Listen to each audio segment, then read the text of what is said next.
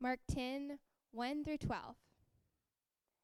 And he left there and went to the region of Judea and beyond the Jordan, and crowds gathered to him again. And again, as was his custom, he taught them. And Pharisees came up, and in order to test him, asked, "Is it lawful for a man to divorce his wife?"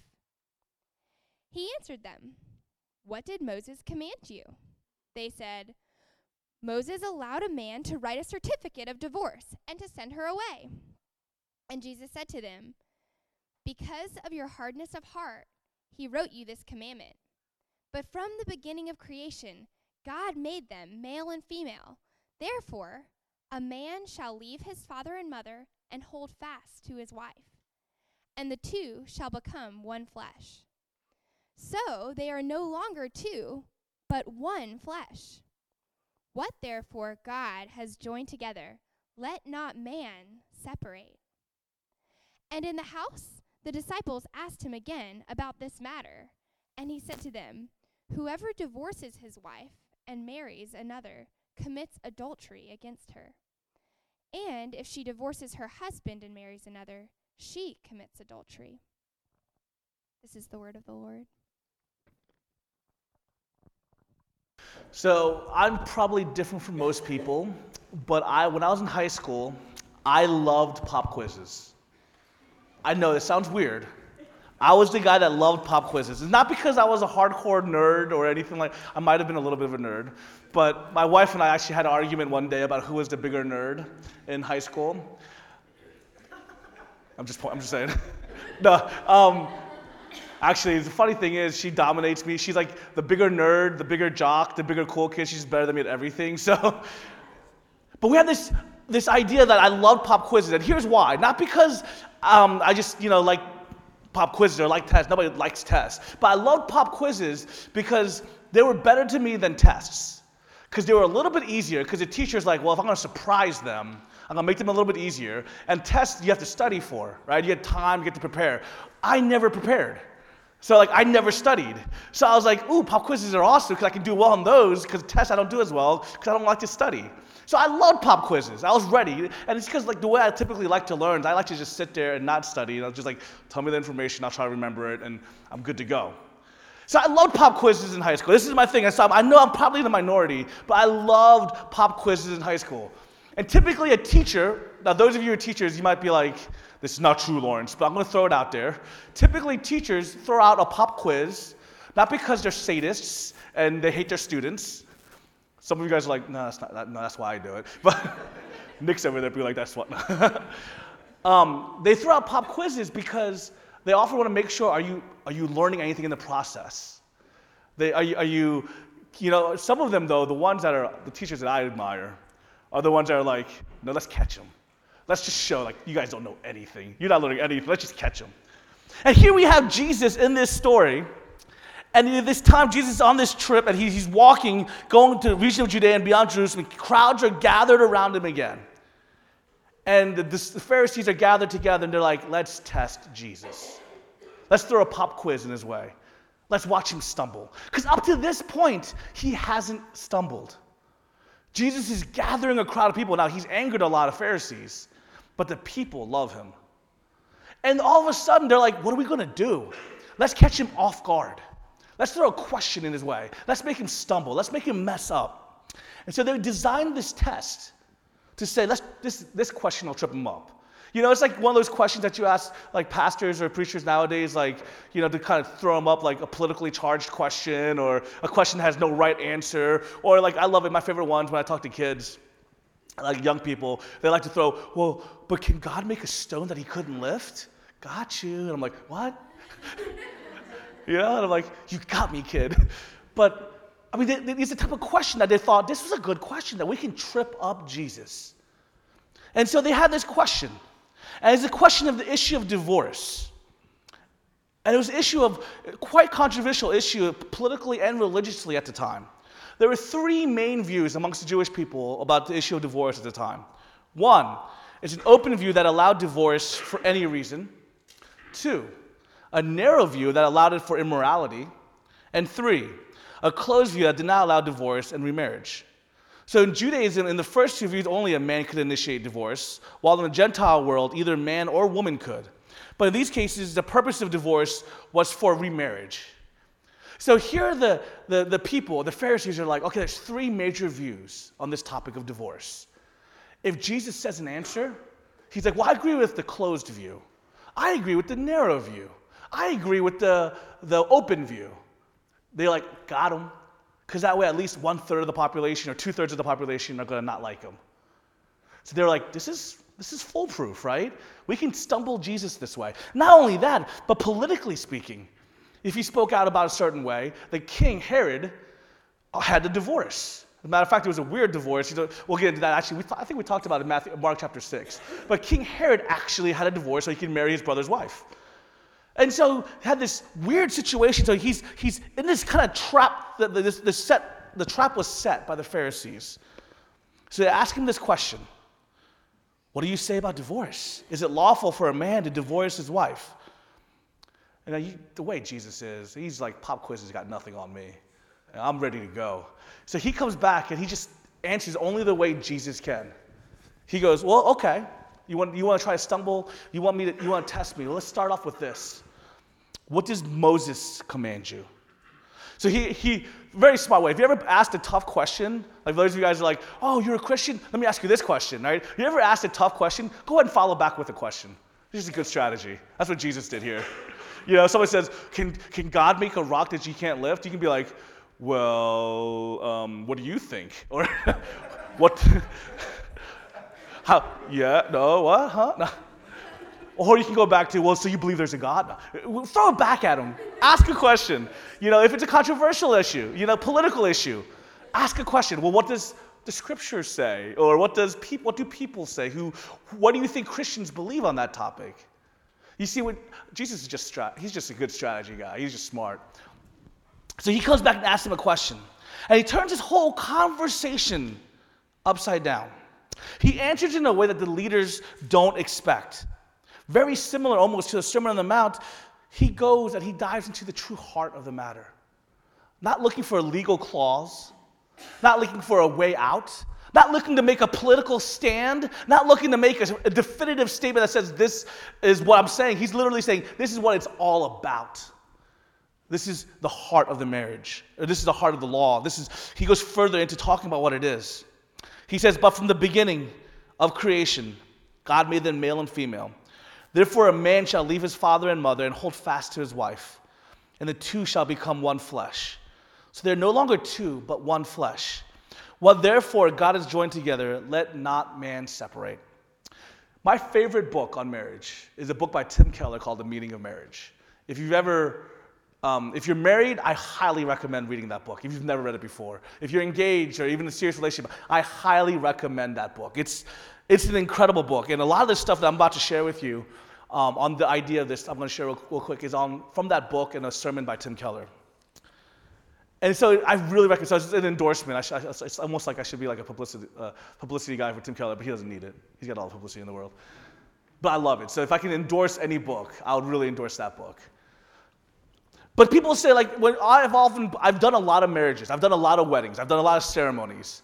And one of the things I'd often say in ceremonies, people often talk about, especially in this day, in this era, like, what is the essence of marriage? Like, you talk about, why are you getting married? And people often answer is, because we love each other, which is a good, sweet answer. I am not putting down that answer. That's a good answer. It is. It's a great answer. And don't get me wrong, deep at my heart, I am a romantic. I was the guy who loved romantic comedies, even though I acted like I didn't. I was the one who watched all of them, and I was kind of wishing for that, but at the same time not, but then speaking out against it at the same time, being like, oh, it's so sweet. So at heart, I'm a romantic, so please don't hear this as saying you're taking away from romanticism. No. Guys, can I tell you, true marriage, the way God intended, is more romantic and more beautiful than anything Hollywood could ever dream up. And it's so amazing, but you have to see it from the right perspective. You have to understand it the right way. Guys, marriage and the essence of marriage, Jesus says it right here. A man shall leave his mother and father and hold fast to his wife. That word hold fast, another translation is the word cleave. Have you guys heard that before? A man should leave his mother and cleave to his wife. And that's the essence of marriage. That word cleave literally means, when you think of the word cleave, it means like to connect. They're like, that's kind of the idea here, But it literally means to make a covenant. It means to make a public vow of absolute faithfulness and commitment. And that's what happens when you're married. In Ezekiel 16, God says to Israel, I married you when you were of age. I covered you with my robe. I made my vows to you, and I pledged my faithfulness to you. The essence of marriage is covenant. I'll say that again. The essence of marriage is covenant. Marriage covenant says nothing about the present, because to cleave to somebody means to make a promise, and the promises have to do with the future. In a wedding, you typically declare your love, my unending love, my love is this, I love you this, and I love you that, which is amazing. But I want you to say, what you're saying there is, beforehand, you're saying, I love you now. Right? This is my love for you now. But at a wedding, when you make a vow, you're saying, I'm going to love you tomorrow. It's a promise. Now, you don't know your feelings tomorrow, do you? Right? You don't know. You could wake up grouchy. You could wake up moody. You could wake up hating everybody.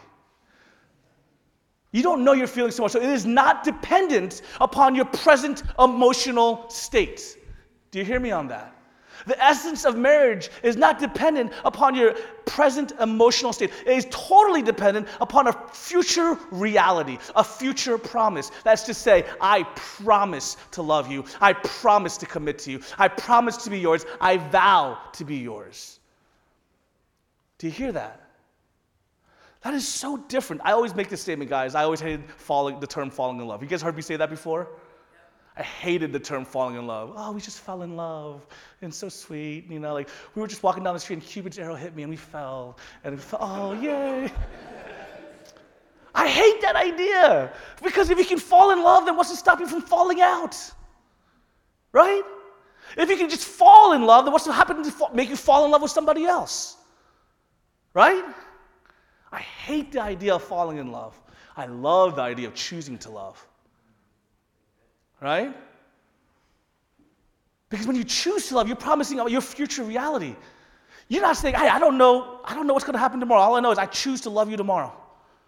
I don't know where I'm going to be, what I'm going to be like, but I'm going to choose to love you because that's my future promise. That's my vow. That's my sacred commitment. I will cleave to you. In covenant, you're saying, I promise to be affectionate, to be faithful, to serve you in whatever condition. You're not thinking about your feelings in that. Oh, I love you now. That's not a covenant. What literally it's saying is my vow to you is this. You have me for forever and for now and forever. That's the essence of marriage. When Jesus is literally speaking into this, you guys are like, oh, you're looking for loopholes. You're looking for clauses. You're looking for this way or this. You're looking for all these little things. And Jesus is saying you've completely missed it. When God made man and he made woman, he said literally, man will leave his wife and he will cleave. He will make a covenant vow. You will become one flesh. And you don't tell your one flesh, oh, I fell out of love with you. It just happened. We just grew apart. Growing apart is an intentional will, just as growing closer is an intentional will. I'll say that again. Growing apart is one step at a time separation, just as growing together, though, is one step choices as well. Does that make sense? And so I'll say to you, those of you who are married in this place, can I tell you this? It is choices day by day, every day choosing that I will love you today and I will love you tomorrow, and I'll take another step closer to you. For those of you who are not married, guys, I want you to understand the sacred vow you're taking is not to say I will always love you, because yes, it is to say I will always love you, but it's not always like I might always feel head over heels in love with you at this moment. It's literally saying no matter what condition, I choose to love you. Because love is a choice. Do you guys hear me? So Jesus saw through the heart of the people on their test. Not only the test, but the real reason, I want you to hear this, at the time that these people were probably asking, yes, to trip him up. But culturally speaking, the divorces that were often occurring at this time were divorces because men were like, I fell in love with another woman. Because understand, the Jewish men were the only ones allowed to divorce a woman. Okay? So the Jewish men were the only ones allowed to divorce a woman. And so what they would happen is, well, okay, I kind of want to marry this other woman. Or this woman is not bearing children that I want. Or this woman messed up my food and she burned my food. This is actually in their law. So not in the law of Moses, right? But they had a book written out. I had it written down, but I can't remember what it was. It's called Gamel. One of the New Testament scholars had it. Not me. I didn't know that much. But one of the New Testament scholars said that they actually had a written book of like kind of explanation of laws. And in one of the ways that men were allowed to divorce their wife, according to this book, for the kind of view, was that if she burned your food. See, this was an excuse for this society of men to say, okay, I want a way to leave the woman I'm with. I want a way to separate and get out of this covenant vow, this commitment. And Jesus is saying no to the current culture and their view of marriage. He was esteeming the blessed union and giving it its rightful place as ordained by God. He was saying to this culture, he's saying, no, your way of looking at marriage is so flawed. It's like the way often they look at their relationship with God. Wasn't it? What was their relationship with God supposed to be? It was based on a covenant, wasn't it? But what would they do? They would look for ways of earning right standing and look for loopholes. If I did this, then maybe I'm right, but I can get away with this. Right? Do you hear me? The way they viewed this idea of covenant was so flawed, and also not only with marriage, but also flawed the way they viewed their covenant with God. Do you see? And Jesus is saying, here's the heart. You're missing it. You're looking for the clauses, and it's messing up your warped vision of what marriage is. It's also messing up your warped vision of what your relationship with God is supposed to be. So let me put it to you straight. Let me tell you exactly what it's like. You're to cleave to each other and choose to love. You're making covenant vows. This is why Jesus cares so much about marriage, and this is why as a church we need to care so much about marriage. We know it's hard. I'm not saying it's easy in this culture to care this passionately about marriage, to care this much about purity and remaining faithful. But we care because Jesus cares. We care because he highly esteemed. So why is Jesus passionate about marriage? I want to give you 4 points, 4 reasons why Jesus is passionate about marriage. Number 1, Jesus is passionate about marriage because it brings us back to right relationship that was found in the Garden of Eden. Because it was intentional, original design. This is what Jesus does. He is the Redeemer. Guys, I want you to understand this. If you look back at the Garden of Eden, and you see, if you go back to the garden, you see man, and God created man, and he created everything else. He looked at earth and skies and fields and animals, like, this is good. This is good. Right? He's creating everything. He's making all these awesome pronouncements. This is good. This is good, right? But he makes one negative pronouncement. Do you guys know what that is? Do you guys remember that? You know what I'm talking about here when it says he makes one negative pronouncement? It's not good for man to be alone. Look at you guys. I heard multiple people say it. Good job. Bonus points. It is not good. That's the first time he says that, right? It is not good for man to be alone. His original design was for man to be known, to be an intimate relationship, to be vulnerable, to be known by somebody, to be connected. It creates an image of shows how they were first initially designed that way to be in relationship with God, but also with each other. It is not good, so God creates woman. And Adam busts out into poetry. He's first poet. You know, he's all very smooth. He's like, oh, she is flesh of my flesh and bone of my bone. This is poetry, guys. This is romantic stuff. If you guys ever want to like write a poem to your significant other, be like, ooh, she's flesh of my flesh. Is that good? No. I'll write that one day. But that's what he does. He busts out into poetry. He's like, whoa. He sees everything else in this world. He sees animals and beautiful landscapes. He sees plants. He's like, nothing works. Nothing's meant for me. But he sees woman. He's like, yes. Busts out into poetry. Busts out into song. Busts out into praise. He's like, yes, God, thank you. Some of you met it the same way at the wedding day. You're like, yes, God, yes. Thank you. I hope we all like that every day in your marriage relationship. You bust out into praise, and you bust out into song, and you bust out into poetry because, yes, she is one with me. He is one with me. So I want you to hear this. So in the garden, God created us to be known and intimate and in relationship, to be vulnerable. I want you to hear this. This is going to sound weird, but they were naked. They made us to be to each other, this idea of to be naked in front of each other. Not just naked physically, but naked emotionally, spiritually, to be vulnerable with each other. This is the intent of marriage. It also shows the intent of the human condition before the Father. To be known and to be intimate, to be in relationship. This marriage is so often the picture of understanding what vow is between even us and God. And he uses marriage in this way. But get this kind of commitment, this kind of intimacy, it's outside of us. Jesus is passionate about marriage. We see here, N.T. Wright quotes this. When Jesus is talking about Mark, N.T. Wright says, he's now articulating a rigorous return to the standard of Genesis, to God's original intention. Jesus is either being hopelessly idealistic, or he believes that the coming of the kingdom will bring about a way for hearts to be softened.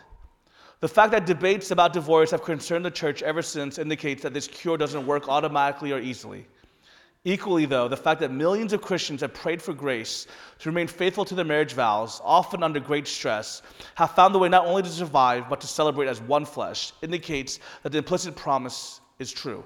What that's saying literally is what N.T. Wright is saying when Jesus talks about return to the garden. He's literally saying, Jesus, you're either hopelessly idealistic or you've initiated something, you've done something to allow us to return to that ideal reality. See, I want you to get this. This is what Jesus does. We call him Redeemer. We sing about that all the time. But literally, what Jesus does is he restores and redeems what was broken in creation after the fall.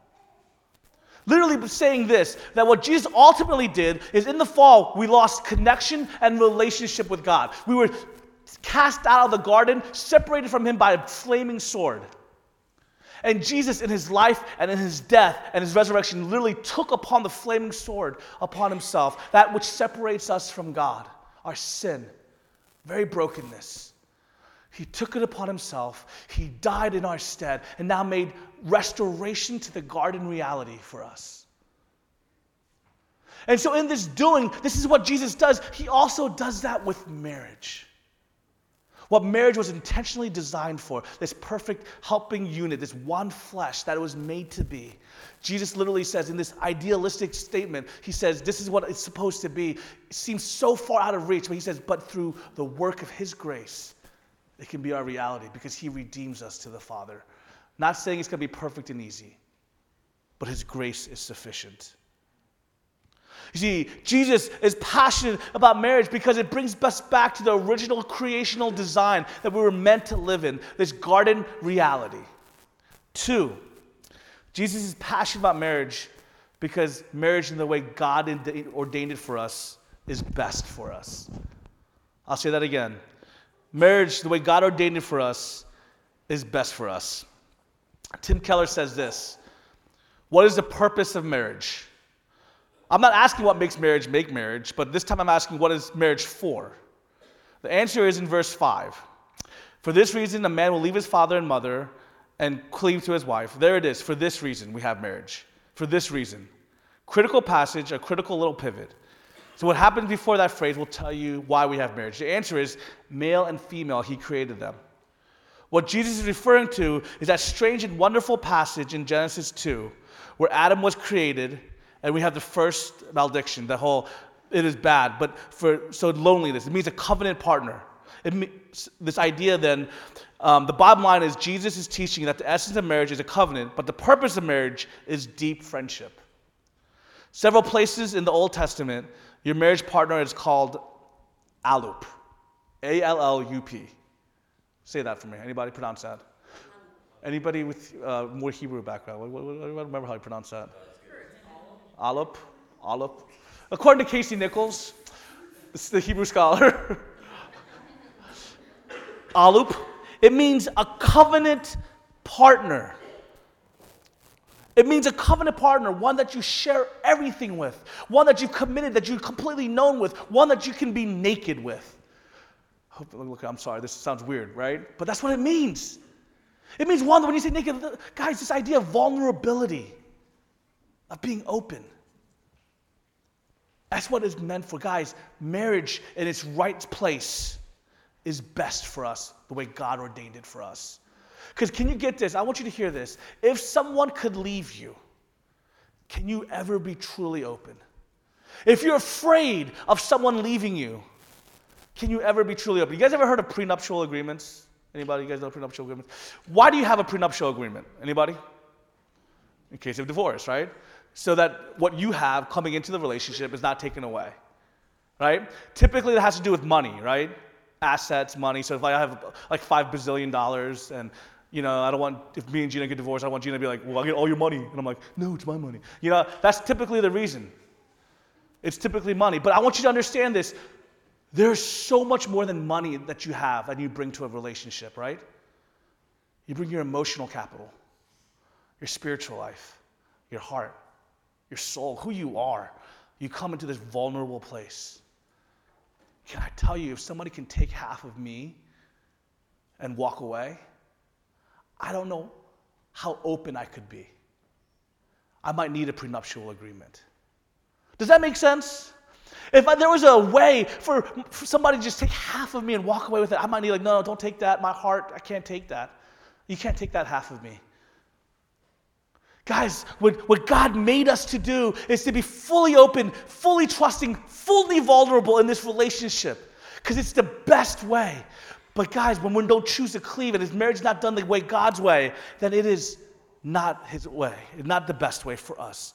Marriage is right in the way God restored us and made it for us to be right and pure. That's why, guys, I want you to hear this. It's so important when the Bible talks about being pure prior to marriage. This idea of one flesh and this idea that God has called us to something sacred. Guys, I want you to hear this. God does not call us to these standards because he's like, I want to ruin their fun. I want to mess up their lives and make them struggle. He calls us to this because he has a best way in store and planned for us. I don't want you to hear that. God doesn't make a random list of rules to be like, well, let's see, follow that one and follow this one and you're good to go. Follow this one just to see, just as, for fun. He's not a teacher who comes up with a random rule like, there's no reason for this rule. That I'm just going to make it up because I'd like to see the kids squirm a little bit. I would be a messed up teacher. I really would be. It's a good thing I'm not a teacher. I would do that. God doesn't do that. What God does is say, no, my ways are best because I know my people. Guess what? I created you. I know you. I made you for purpose. And so in marriage, this is what I made you for. And this is why the rules of purity before marriage, because guys, you understand, and girls, you understand, coming into a relationship when there's all that baggage changes stuff. Guys, hear me though, for those of you who have sinned and who've messed up, which is every one of us who's sinned and messed up, there is forgiveness and there is redemption. But we all acknowledge that there is a best way that the scripture calls us to. He ordained it. It's beautiful. This is what it is. Marriage in the right way is what's best for us. Danny shared this with me, and I actually haven't heard this one. But it was an illustration of using sex like fire. Sex in the right place, in this right relationship, is like a fire in the fireplace. It's amazing. It's beautiful. On a cold day, warming your hands or roasting marshmallows over it. It's amazing. Fire is like the best thing in the world. But you move it 5 feet out, and it's devastating. It destroys the house. It's the most dangerous force, right? And so this idea, this is what God knows the best way for us to experience the best good. We trust that. And Jesus is so passionate about marriage because it's the best way for us. Guys, I also want you to hear this. Number 3. Jesus is passionate about marriage because he believes in the family structure of marriage and children is a primary form of discipleship. I'll say that again. Jesus is passionate about marriage because in that family structure that he's created is a primary form of discipleship in this world. It's no accident that right after this passage, or connected to this passage on marriage, is the arrival of the children, right? You guys, we didn't read that, but right after, you guys have your Bibles, go ahead and open up to Mark. chapter 10. Starting in verse 16, literally right after Jesus says, talks about marriage and divorce, it says, and they were bringing children to him that he might touch them. There is an absolute reason, intentionality Mark had when he said they were bringing children to him that he might touch them, and the disciples rebuked them. But when Jesus saw it, he was indignant and said to them, "Let the children come to me, do not hinder them, for to such belongs the kingdom of God. Truly I say to you, whoever does not receive the kingdom of God like a child shall not enter it." And he took them in his arms, blessed them, and laying hands on them.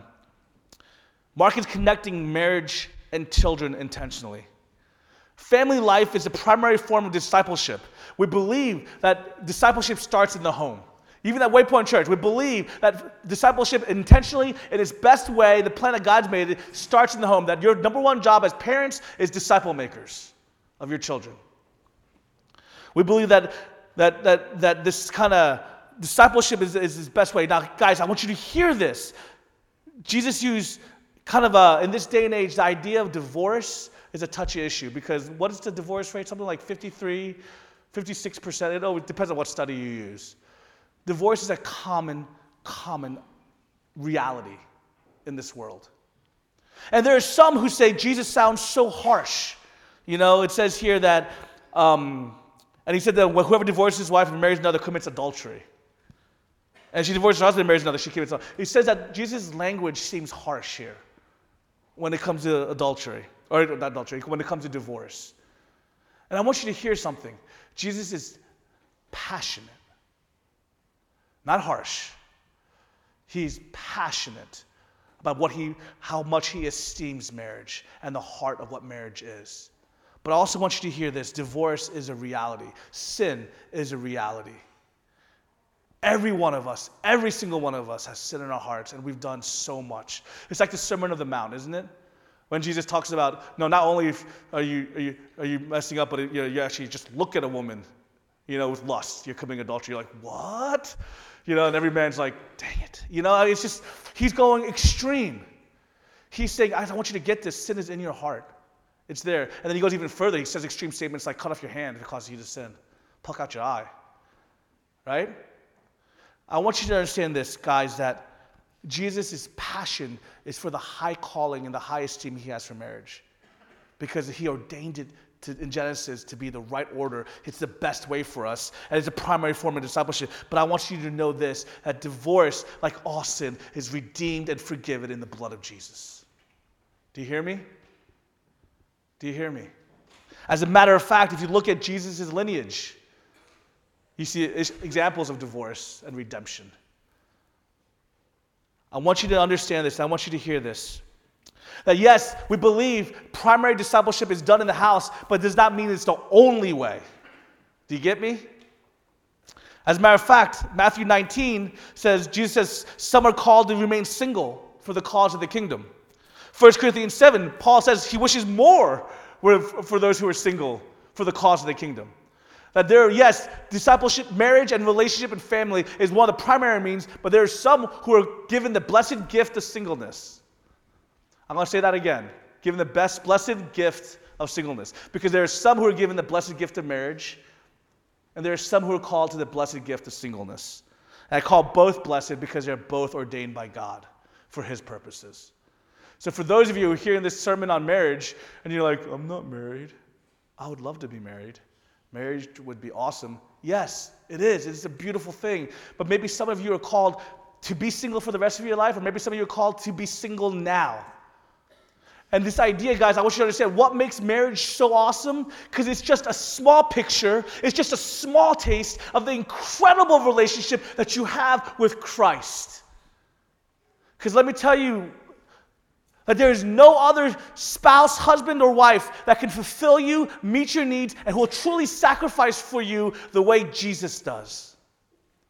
That the yearning in your heart for true intimacy and true connection, the loneliness that you feel, can only be answered by the God you were made for.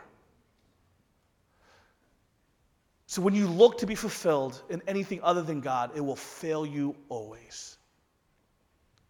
So I want you to understand that marriage is incredible, marriage is beautiful, but it's only just a small glimpse. It's only just a small taste. It's only just a picture of the beautiful relationship, the incredible reality of you being in relationship with God. Can you rest in that? Will you trust in that? Will you embrace then, whether you're married or whether you're single, that both is a gift of God? Amen? Last thing, I need to hurry here. Last thing reason why Jesus is passionate about marriage is shows the beautiful mystery of Christ and the church. Ephesians 5 says, "Husbands, love your wives as Christ loved the church and gave himself up for her, that he might sanctify her, having cleansed her by the washing of water with the word, so that he might present the church to himself in splendor, without spot or wrinkle or any such thing, that she might be holy and without blemish. In the same way, husbands should love their wives as their own bodies. He who loves his wife loves himself. For no one ever hated his own flesh, but nourishes and cherishes it, just as Christ does the church, because we are members of his body. Therefore, a man shall leave his father and mother, and hold fast to his wife, and the two shall become one flesh." This mystery is profound, and I would say that it refers to Christ and the church. "However, let each one of you love his wife as himself, and let the wife see that she respects her husband." Jesus is passionate about marriage because he chose to use marriage as a beautiful picture of the way Christ and the church, as a way of revealing this beautiful mystery of the way Christ and the church is in this incredible relationship together. He's passionate because he wants us to show the world through our marriages what sacrificial love looks like, the way Jesus sacrificed himself for the church. What mutually nourishing and enriching and partnership for advancement looks like, the way Jesus and the church are working to advance the kingdom on this earth. Guys, Jesus is passionate about marriage because, one, it is, I lost my spot here, sorry. Because it brings us back to Genesis, the reality of Genesis 1, the garden, the intimacy that we were made for. 2, it's best for us. 3, it's the primary means of discipleship. And 4, it shows Christ in the church. We thank God for the institution of marriage that he gave us. He blessed this blessed union. But more than that, we thank him for the intimacy, the vulnerability, and the relationship that he's given each and every one of us as followers of his, as beloved children. Let's pray. Heavenly Father, we thank you for, God, your great mercy and love for us. That while we were still far from you, God, while we were the ones who ran from you, you pursued us to the end. God, that your love for us was a choice. That you're not going to fall out of love with us. God, that you're not going to fall out of caring for us. But by your power, because your name is true, because your vows are true, we know we're secure in you. So we thank you for that. In Jesus' name, amen. I'm going to call communion now our wedding feast. Now here's the deal. Here's the amazing thing. What is a wedding feast? What's a reception? It's a celebration of the covenant, isn't it? Right? When you get married, you all get together and you party, you dance, you eat some food, right? And you do that because, woohoo, the covenant happened. They're married. We're celebrating them. Guys, can I tell you, we're going to do that with communion today, is that we celebrate because the wedding happened. Christ died for us. We are his. He is ours. As a church, we are the bride. So we're going to treat communion today like a wedding feast as we remember the price that Jesus paid for us. He pursued us like a groom pursues a bride. He paid the bride price. He paid the dowry. He said, "Oh, how expensive are they? How expensive is that wife?" You know, olden times, right? The old school times, like you always had to pay. You know, like, oh, for your daughter, here's this amount of money or whatever it may be. It's bride price. Jesus paid it. He paid the ultimate price. He gave himself up.